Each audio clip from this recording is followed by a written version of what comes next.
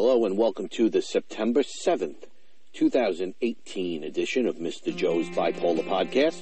My name is Mr. Joe. This is my neighborhood. This is my life.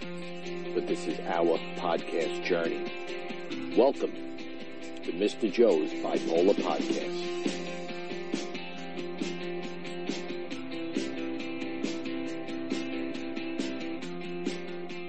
Hello, everybody, and welcome to another edition of Mr. Joe's Bipolar Podcast. It is awesome to be out there with you, and of course, it's wonderful to have you here with me. And it looks like we are in touch with one another for three days in a row. So we certainly have a lot of content out there in terms of Mr. Joe's Bipolar Podcast. I hope I'm not going too fast for everybody, but you know what?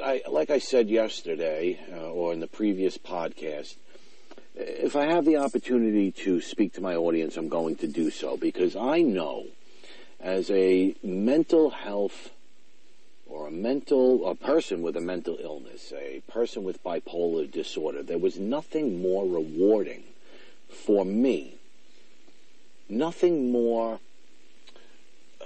routine provoking or settling in my life when I would go through difficult times than to have something to turn to on a regular basis. And in that particular moment of my life, it happened to be Bipolar Bob of the bipolar family. When I had discovered Bipolar Bob, I was in a very, very bad place. I really was. And he helped me get through a hell of a lot of hard times. And it didn't always have to be about mental health. It didn't. I didn't, educating me on what he went through, educating me on some of the side effects of some of his medications that he was on. Those were all great educational things. But sometimes I looked more forward to hearing the stories about his life more than anything else, because it brought an inner peace to me. And maybe it's because a lot of times, I would listen to him and I would say, wow, I guess I'm not alone. My family does that also. And it's without a doubt that he has absolutely a unique situation because of his children and the mental health diagnoses that they currently live with. So, but there are definitely some similarities. Just because my children are undiagnosed, that doesn't mean they don't act a certain way. So it was always good to hear his perspective on things, but also to, I guess, move along with his life and find out exactly what was happening. I felt like I was a part of his world, and I thought it was awesome, man. So what I'm trying to say is, if you're anything like me, and it doesn't necessarily have to mean that you're going through a rough patch right now, but if you're anything like me in which you seek that normalcy, and what I mean by normalcy is you just want something to throw on and listen to, the same way that we look forward maybe to a weekly television show, the same way many of us binge out to Netflix or Hulu or whatever, Amazon, whatever show is on your particular streaming service or channel that you like. We've all probably binged, if we had the time, in a show, and we're upset when it's over, or we're upset when we have to wait for season 2 or season 3. And I guess what I'm trying to say is, I don't want you to have to wait for season 4 with Mr. Joe. Keep the seasons going, so that every time you hear my music at the end and you shut me down, and I would imagine many of you shut me off when you hear the music, because there's no reason to really listen to my, I guess you could call it my output or my ending.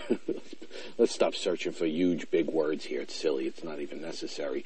The ending of my podcast, once you hear that music, you shut it down. And, if you're anything like me, you check whatever podcast application or source that you're using, and you wait for another episode of Mr. Joe's Bipolar Podcast. So why not keep them going? Why should we have to wait for a new season? So I wanted to discuss two things. The first thing today I wanted to discuss is only going to take about 30 seconds. So let me move right into it, because before you know it, it'll be 45 seconds, because I've talked so much about what it is that I'm going to talk about without addressing the issue. Very simply put, I woke up this morning and I have a little pill box that I put all my medication in, as I'm sure many of you do out there. And each day I take out my Wellbutrin and I take out my Lamictal. And in addition to that, after I take those pills, because I take, this is going a lot longer than 30 seconds. Who on earth am I kidding? So let's in the future not put a time frame on anything that Mr. Joe says, because I very rarely follow it. So in the morning, I take 300 milligrams of Wellbutrin in combination with my 100 milligrams of Lamictal.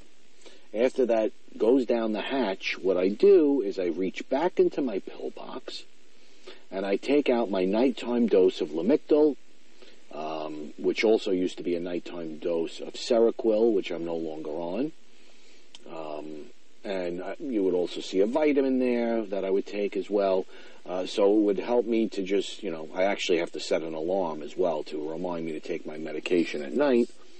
And that's it. Nighttime comes, it's already out of the pill box. It's sitting on, the pill box sits on like a little plate, a little bit bigger than the actual pill box. So just for me, I don't know if it's more of an OCD thing, guys, that's just the routine that I've gotten into. But whatever it is, for my nighttime pills, I got to take them out of the pill box and I put them on that little plate, and it's just something that I do. Well, here's why it should have only took 30 seconds, because the moral of the story is simple. I woke up this morning and I looked on the plate and I realized I did not take my medicine last night. And that's not a good thing. Now, I'm not going to get crazy about it. It's only one dose that I missed. But I got to tell you, since I've been medicated, I have never missed a dosage of medication. I've been late. That throws me off. And I got to tell you, just one dose, I don't feel great today. I spoke of mania yesterday. I'm still a little amped up, but I am certainly coming down a notch. And with Mr. Joe, unfortunately, nothing really seems to ever stay where it was, even the enjoyable moments, because I am a rapid cycler. One thing I'm happy about, though, this has not been a mixed episode by any stretch of the imagination, which, again, shows me that my medication is working. So what a dummy to not take my medicine last night, and I just don't remember why I would, why I went about it. I mean, clearly I don't remember why I didn't take my medication, because I didn't take my medication. So there's no reason to sit back and think, well, why would you do that? You simply just forgot.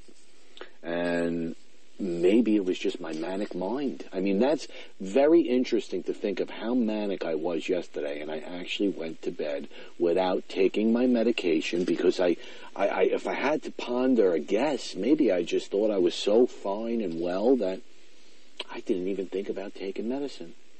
So I woke up this morning and I saw it. Now, the second thing I wanted to discuss is actually the title of this podcast, which I would imagine at this point in time is probably going to be anxiety disorders. And we've had many anxiety podcasts before. I believe we've had Anxiety 101 and anxiety and panic attacks. But I've been getting a lot of emails and a lot of questions about anxiety. And more so following up with one of my own personal stories, where people just keep asking me how I was able to get through it.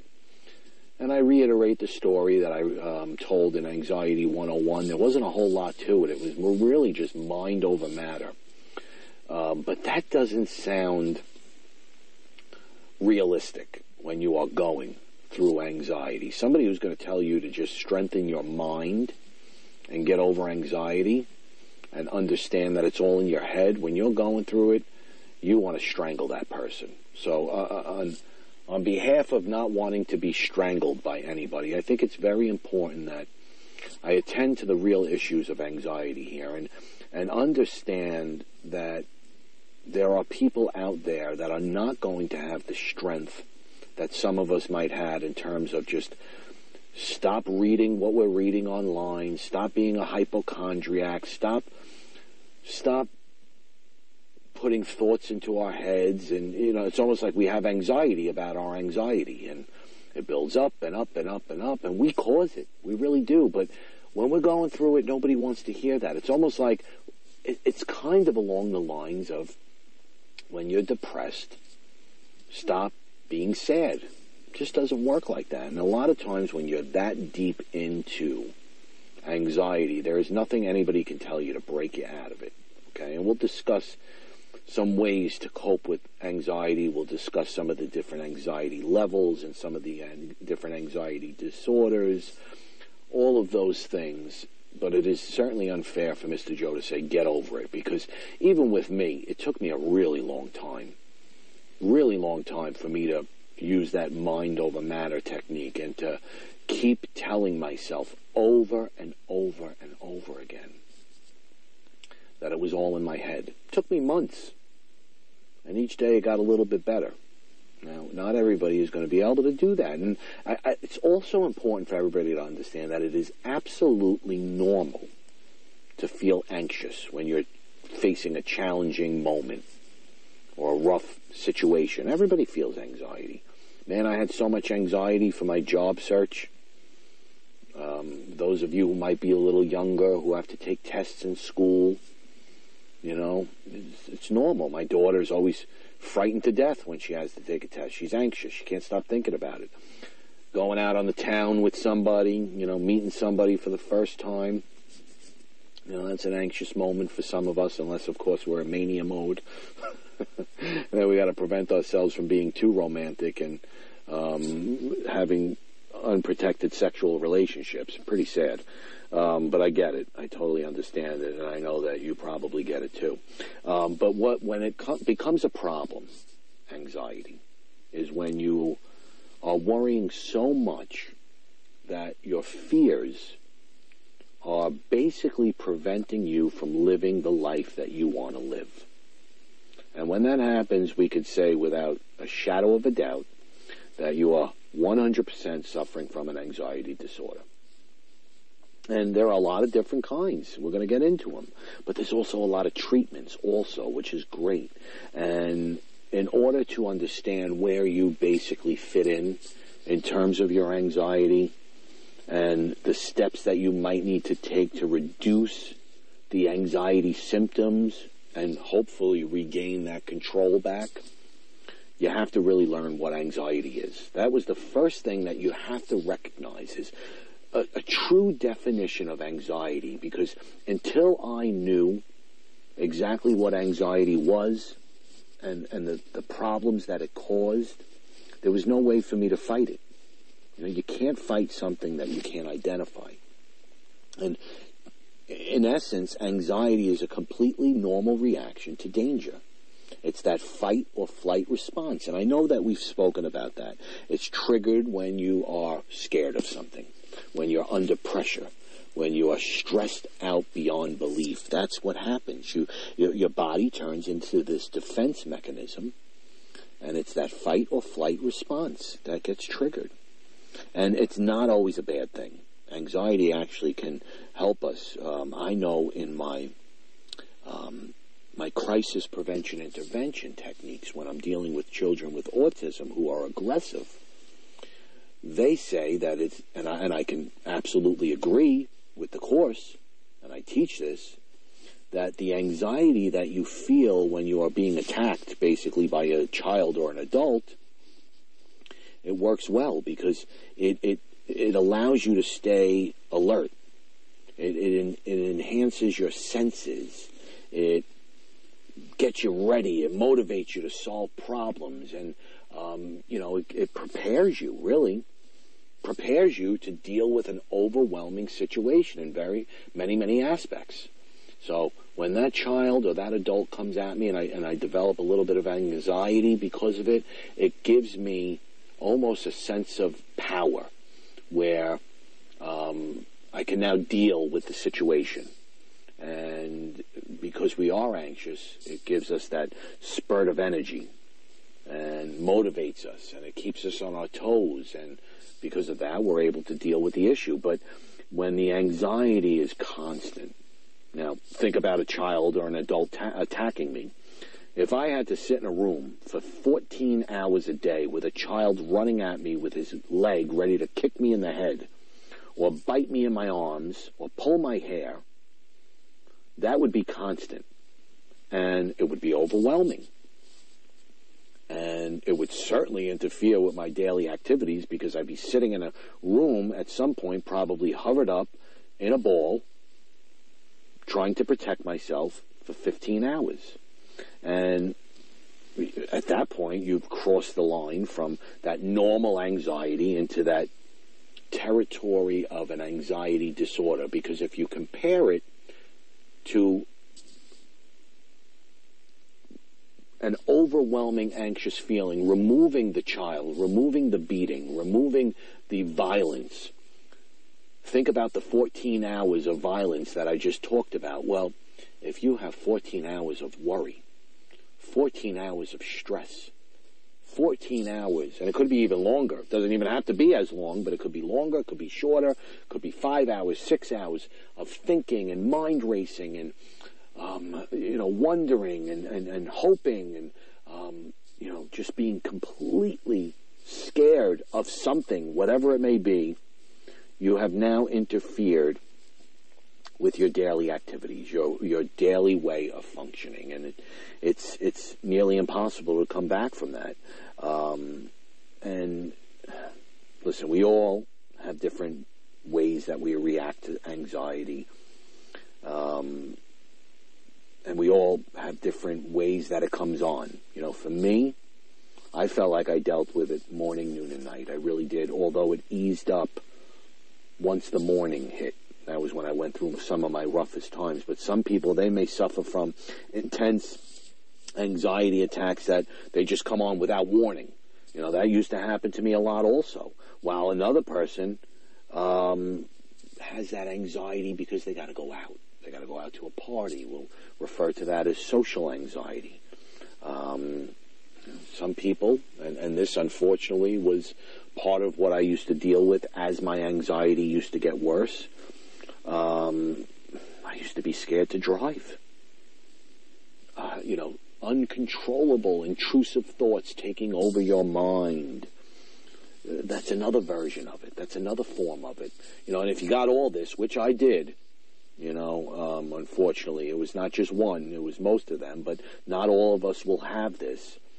Some people just live in a constant state of tension, worrying about everything and anything that could possibly happen. And if you haven't learned by now that Mr. Joe is all about that, well, then you haven't heard Mr. Joe's podcast. And what it comes down to is no matter what you're suffering from, whether it's all of the above that I just spoke about, or whether it's one or two of those things, all of those anxiety disorders or symptoms, they elicit an intense fear or an anxiety, let's use the word anxiety, out of proportion to what is going on for the moment, the situation at hand right now. It's almost like that situation at hand really doesn't call for the anxiety. Shouldn't be that anxious over it. Your mind, your body, nothing can control it. So it's not proportion to what is actually going on. And it a lot of times prevents us from living the life that we want to live. It does. For me, I couldn't wake up. I couldn't go to bed. I couldn't wake up. I couldn't take tests. Couldn't function. Couldn't go into stores. Couldn't drive a car. I basically didn't do anything for 9 months. Now, here's the good thing. Anxiety disorders are probably the most common mental health disorders. And they're highly, highly treatable. So please remember that. My speaking about this may be even causing anxiety right now in you. Or maybe it's making you feel at peace because you know you're not alone. But those people out there that are suffering with anxiety understand that it's highly treatable. And there are probably about 6 or 7, maybe 8 things, maybe 5, I don't know, 5 things, quite a few things that I could think of off the top of my head that you know that if these things are not going away, then it is a very, very identifying situation that you might have that will tell you that you may just be dealing with panic attacks or anxiety. So think about it, and think of some of the things that Mr. Joe has talked about. We've talked about impending doom. Do you feel like there's always going to be trouble or danger or some kind of catastrophe is always going to be around? Everywhere you look, you wake up, there's going to be danger. You go to sleep, there's going to be a problem. You're dealing with that, that's a problem. Honestly, guys, when mine used to come on, heart pounding. It was heart pounding panic. And it would be sudden, and it would be unexpected at times. It would come out of nowhere. You're dealing with that, there's a very strong possibility you're dealing with anxiety. If you're avoiding things, I would say that's probably a really good way to label yourself as somebody as being anxious. And what I mean by that is just not doing the things that you might have been able to do at one time in your life, an activity, a potential, going out with somewhere or with somebody and, seeing your friends, seeing your family, just avoiding situations altogether. Because they, in retrospect, they cause you anxiety, so you find yourself not doing them anymore. Safe to say that you might have anxiety.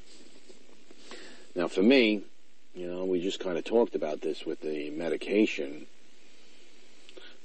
OCD actually is a part of anxiety, and we're not going to get into that technically because I believe we have discussed it before.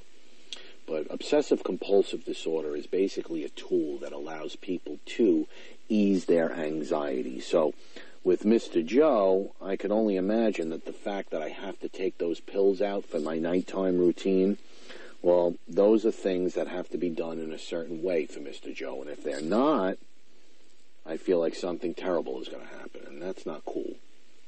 And quite honestly, that's a sign of anxiety. And it just is what it is. So if you're doing things like that, you might have some anxiety brewing in you.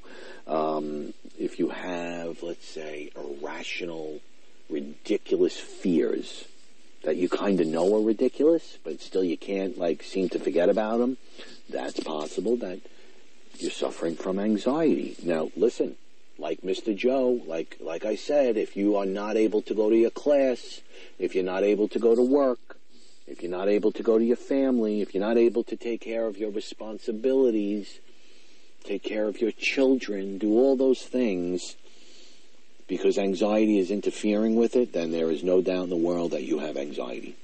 And you probably need to work on it and get some help.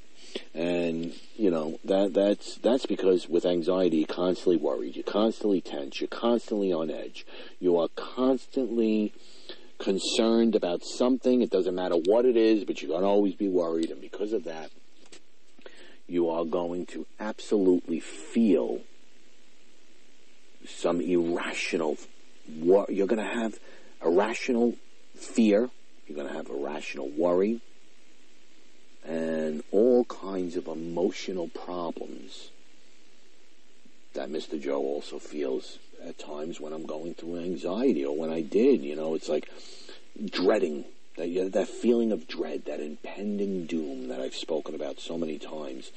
Always looking out for dangerous situations. Somebody's going to get you.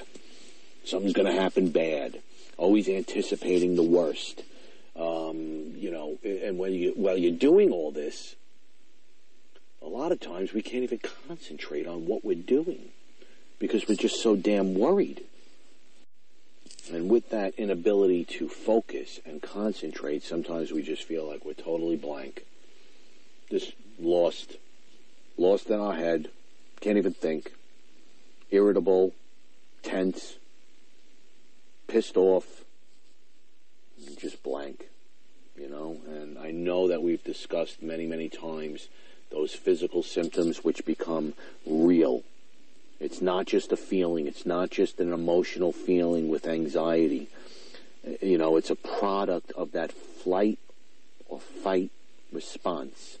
So you are going to produce, or your body is going to produce, a huge range of physical symptoms. And I got to tell you, I think when I went through my 9 months of anxiety that was never ending, I think those were probably the worst of everything. For me, I'm not saying it has to happen to you. One thing I know is when I am dealing with anxiety here and now and during the day, one thing that happens to Mr. Joe all the time is I am frequently urinating all day long, and unfortunately having bowel movements constantly. It's just a given, and that is just one of the things that goes on with me now. Used to go on with me during my 9-month period, but it happens now too. One of the things I hated more than anything was the shortness of breath. I couldn't breathe. No matter how hard I tried, I could not breathe. I would shake, I would tremble, I couldn't sleep. I was dizzy. I used to walk into stores and my brain would feel like it was spinning. I couldn't even look up at the lights. There was one time I actually fainted. I walked into a Walmart, or I don't remember. It was a Walmart or a Kmart. I don't remember. I don't know. All I know is I looked up into the store. I walked through those sliding doors and I fainted because I was so dizzy, you know. Your stomach gets all screwed up. You're sweating. Your heart is pounding out of your chest, and I've talked about that in the past. And most importantly, if you haven't listened to Anxiety 101, I talk about being a hypochondriac just as much as I talk about having anxiety, because a lot of times when you have those physical symptoms, we oftentimes will mistake the anxiety for an illness of some sort, for some kind of a medical condition. And it would not be surprising to me if many of you out there who are dealing with anxiety did what Mr. Joe used to do and go to the doctor over and over again, maybe even a hospital, before they finally link the fact that these are anxiety attacks.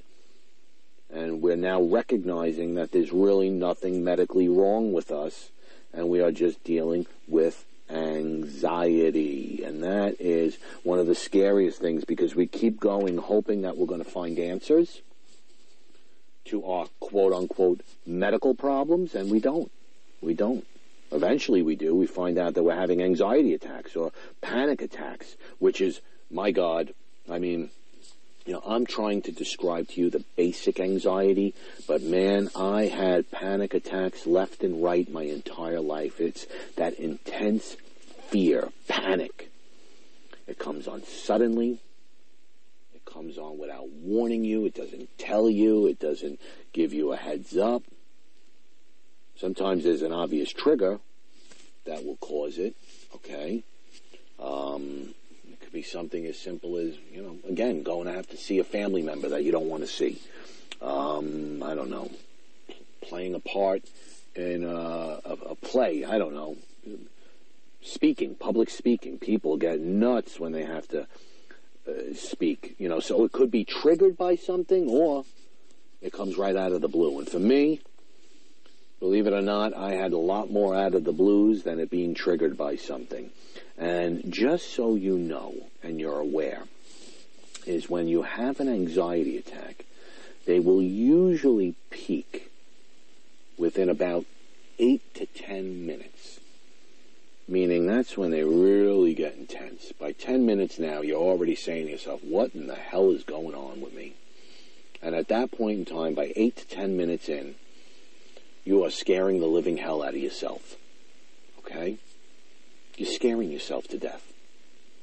So when you're 10 minutes in, and I would advise you to do this, next time this fear, this intense panic comes on, start to put on a timer.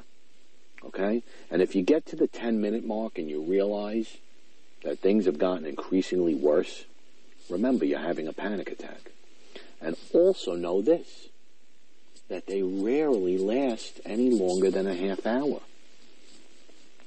They don't. They really don't. It may seem like it's forever. I mean, the fear and the terror feels like you're about to literally die or lose complete and utter control over every aspect of your thought process and your body. And it would not be surprising, many people, of course, they will oftentimes think they're having a heart attack. And I used to do that all the time. I used to be like, all right, the pain, is it in the left side or the right side? Because if it's the left side, it's time to go to the hospital because I am basically dying from a heart attack. Even though I'm only 25 years old, and most 25-year-olds don't die of a heart attack when they're in relatively good medical condition. Now, I'm not 25 anymore, but you get the point. And sadly, what happens is the heart attack goes away, okay, and then you realize, okay, that's done, that's over. It's been about 30 minutes. That was scary. That was a nightmare. That was the worst feeling that I ever had in my life. But once it's over, all of a sudden, we start to worry about it happening all over again, okay? And God help us if we're out in public. Because if it happens out in public where somebody can't help you or you can't escape from the situation, you are in deep, deep trouble. So you got to help yourself. And you got to. You can't live like this anymore. So again, the anxiety attack, just to review, I mean, I would even get hot flashes, chills, things of that nature. I would tremble. I would sometimes, when I would walk into the store, I'd get dizzy. I'd be nauseous. I'd actually feel detached from my own self. I would feel like I was choking, like a choking sensation. I literally felt so much overwhelming panic that I felt like I was losing control or going absolutely wackadoo. Really. We use that term wackadoo very sparingly on Mr. Joe's podcast. Well, there is no other better way to describe the term wackadoo than when we use it in the sentence of a panic attack or an anxiety attack.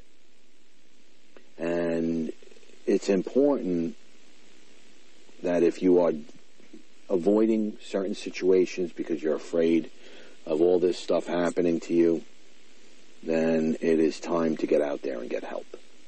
And because the truth is, they're highly treatable. And I don't know if this is going to make you feel better or feel worse, but a lot of times, and just, like, let's say we choose to go to therapy, okay? For me, it didn't take this many times, but a lot of times you choose to go to therapy. A lot of times, anywhere between 5 to 10 visits, you could actually get help, and you could actually minimize your anxiety. And that's the God's honest truth. I wouldn't tell you this if it was not true. So please, please believe me when I tell you that in a very short period of time, even without medication, a lot of times, we can get the help that we need. Now, when you throw on top of it other problems like bipolar disorder or schizophrenia or, it becomes a little bit more difficult, okay? Now, some people, when they think about anxiety, they oftentimes, like I said, they will think about OCD. And you're correct in thinking that way. Basically, OCD is like thoughts that you do not want to have or behaviors that are just impossible to stop. And you're basically troubled, and where the O comes in is because you're troubled by obsessions. And you're just so worried, you're so obsessed that you're going to forget to do something that you got to keep doing it. So the best way that I could describe that is you're obsessed with the fact that you need to be clean. You can't get it out of your head. You're completely worried, a recurring over and over again thought that you are going to be worried about being clean, that you need to be clean. So, all of a sudden, you take part in what we call an uncontrollable compulsion, which would be washing your hands over and over again. And that's really what OCD is, and it is actually kind of falls into the anxiety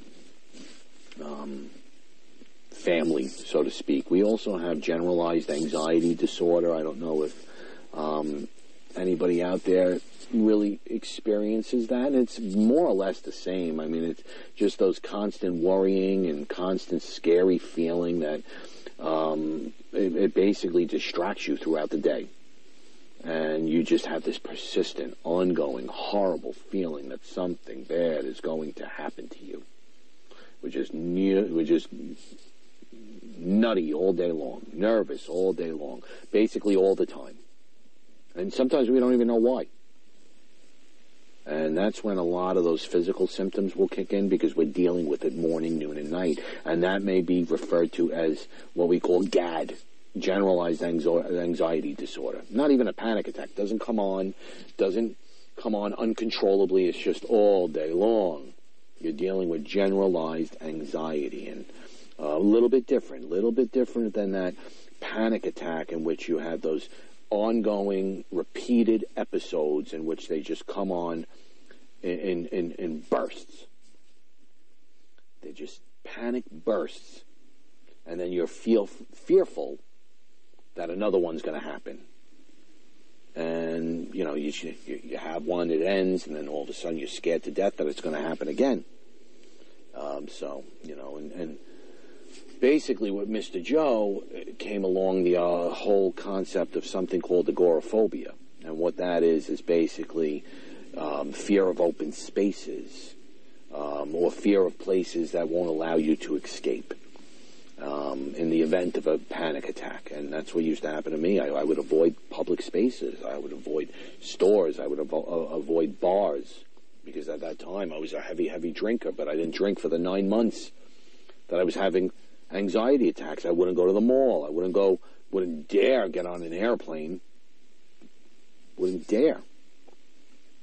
And when we think about phobias, agoraphobia, believe it or not, a phobia is also kind of like an anxiety, in which we say that it's a completely unrealistic fear of something, an object, claustrophobia.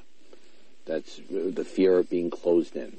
It's a situation. You have an exaggerated fear of a situation, an exaggerated fear of some kind of an object or an activity that really, in reality, guys, presents little to no danger at all. And some people have dog phobias, snake phobias, spider phobias, scared to death of flying. My father-in-law, he won't even dare. He is so scared of airplanes. I believe the man is in his mid-60s. He's never been on a plane in his life. Me, as I've gotten older, I have an intense fear of heights. Intense. I don't want to. I cannot, honestly, I cannot go on a Ferris wheel anymore. I'm so scared. I'm petrified.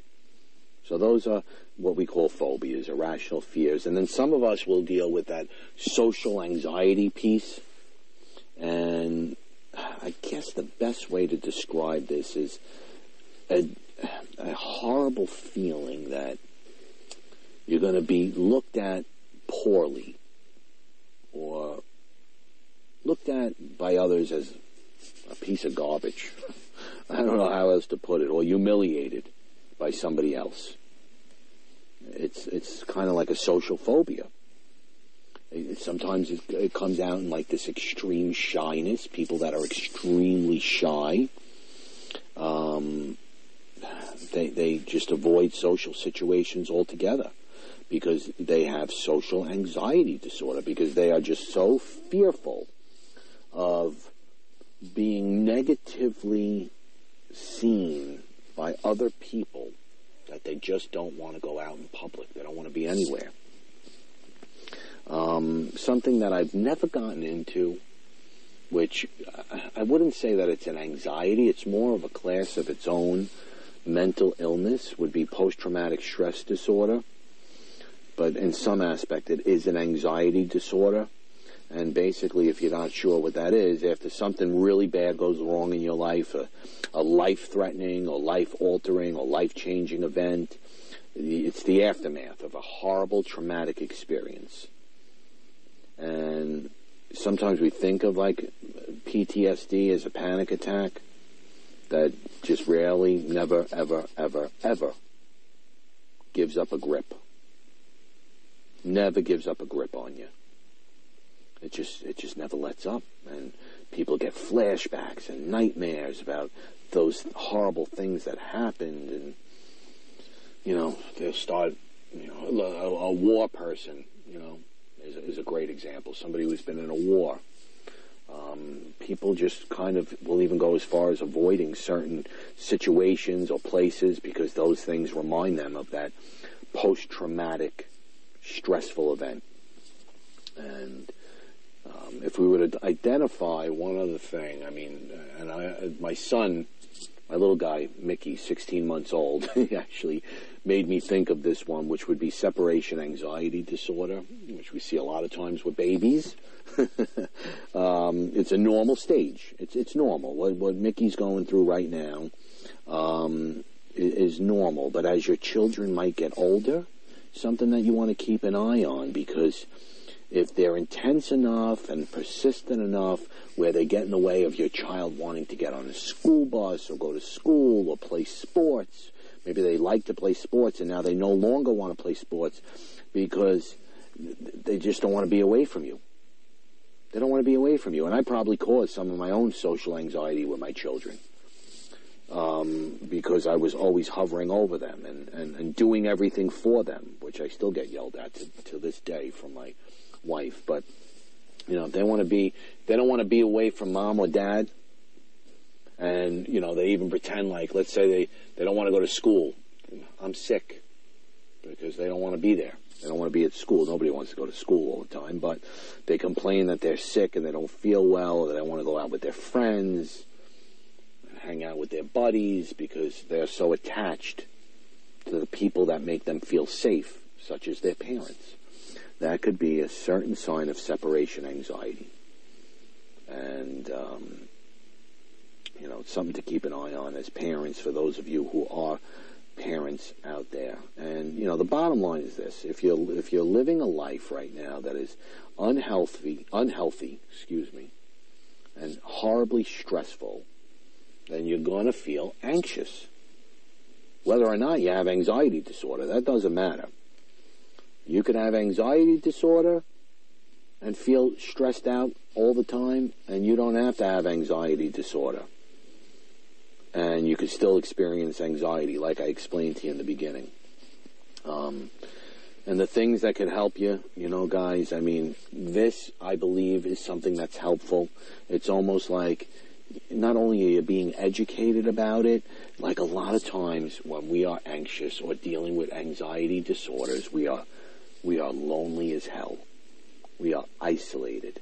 And that alone makes anxiety even worse. So by us being a family and talking to one another, and I know you guys are not necessarily talking back to me, but you're listening to me talk, and I know that you're listening, and I know that you have things that you want to say, well, you know what? We're meeting up. We're on a regular basis, you and I are meeting together, whether it's over a podcast or not, and we can share our concerns together. And when you got somebody to do that with, and if it's not going to be Mr. Joe's Bipolar Podcast, find somebody else. Find somebody else that you could reach out to. You know, it's never, ever, ever too late to find friends in life. You know, we don't. If you have one good friend, man, my parents always told me, you consider yourself very lucky. So, you know, try not to remain lonely. You know, do things, get out, talk to people. It helps. It really does.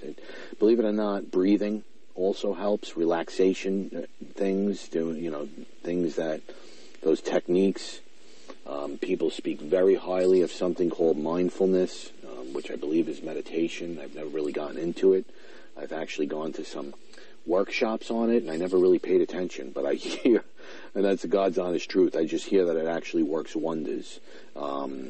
Deep breathing is really something that really helped me reduce my anxiety.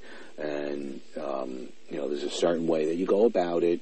You want to breathe in through the nose and out through the mouth. You want to hold your breath a little bit. Don't take my word for it. Speak to a professional, or even go online and find out. They'll have some good things online that teach you how to breathe.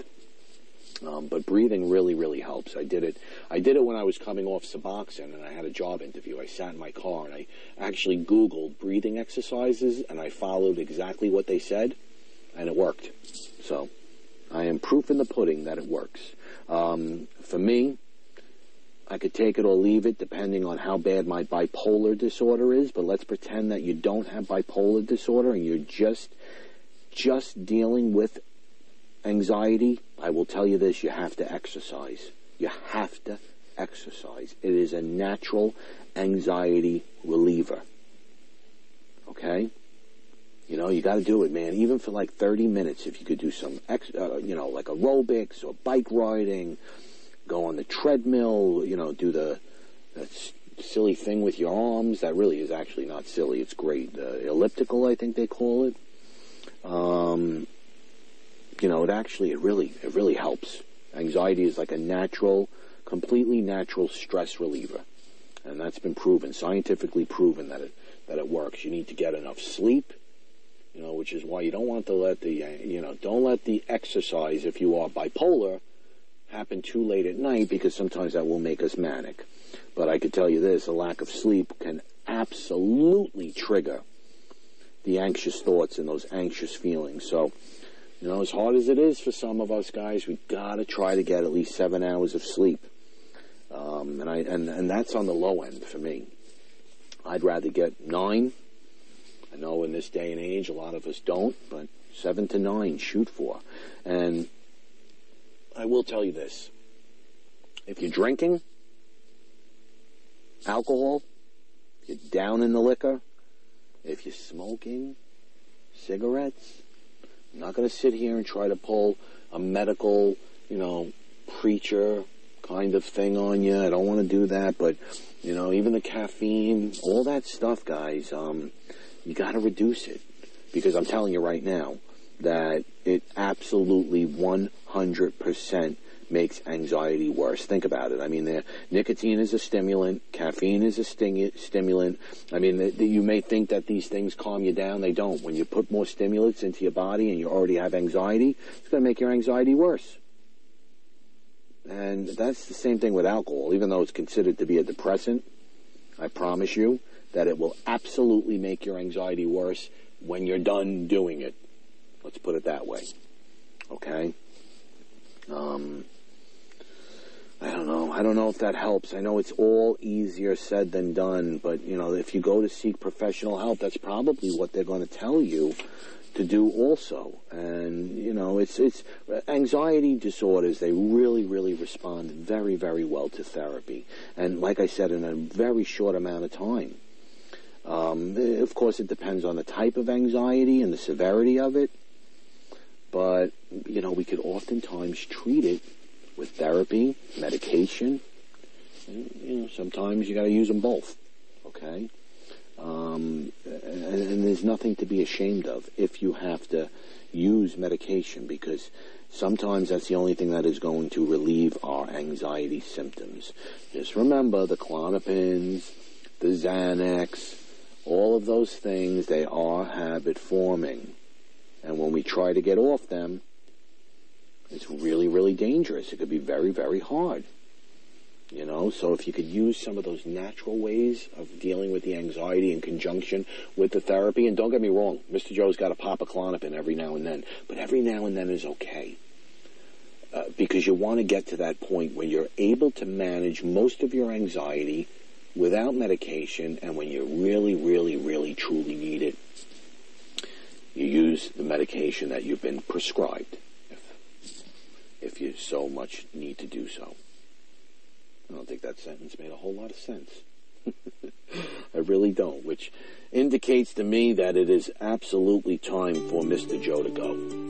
Thank you guys so much for listening. Keep in mind that if you are currently living with a mental illness, anxiety being one of them, and you're doing well, I ask you to keep working hard. If you love or you care about somebody with a mental illness or an addiction for that matter, continue to support that person in the very best way that you know how. And if you are struggling right now with a mental illness, possibly an addiction of some kind, I ask you to fight and battle as hard as you can, and most importantly, soldier on. Thank you so much for listening to Mr. Joe's Bipolar Podcast. I will see you guys again real soon.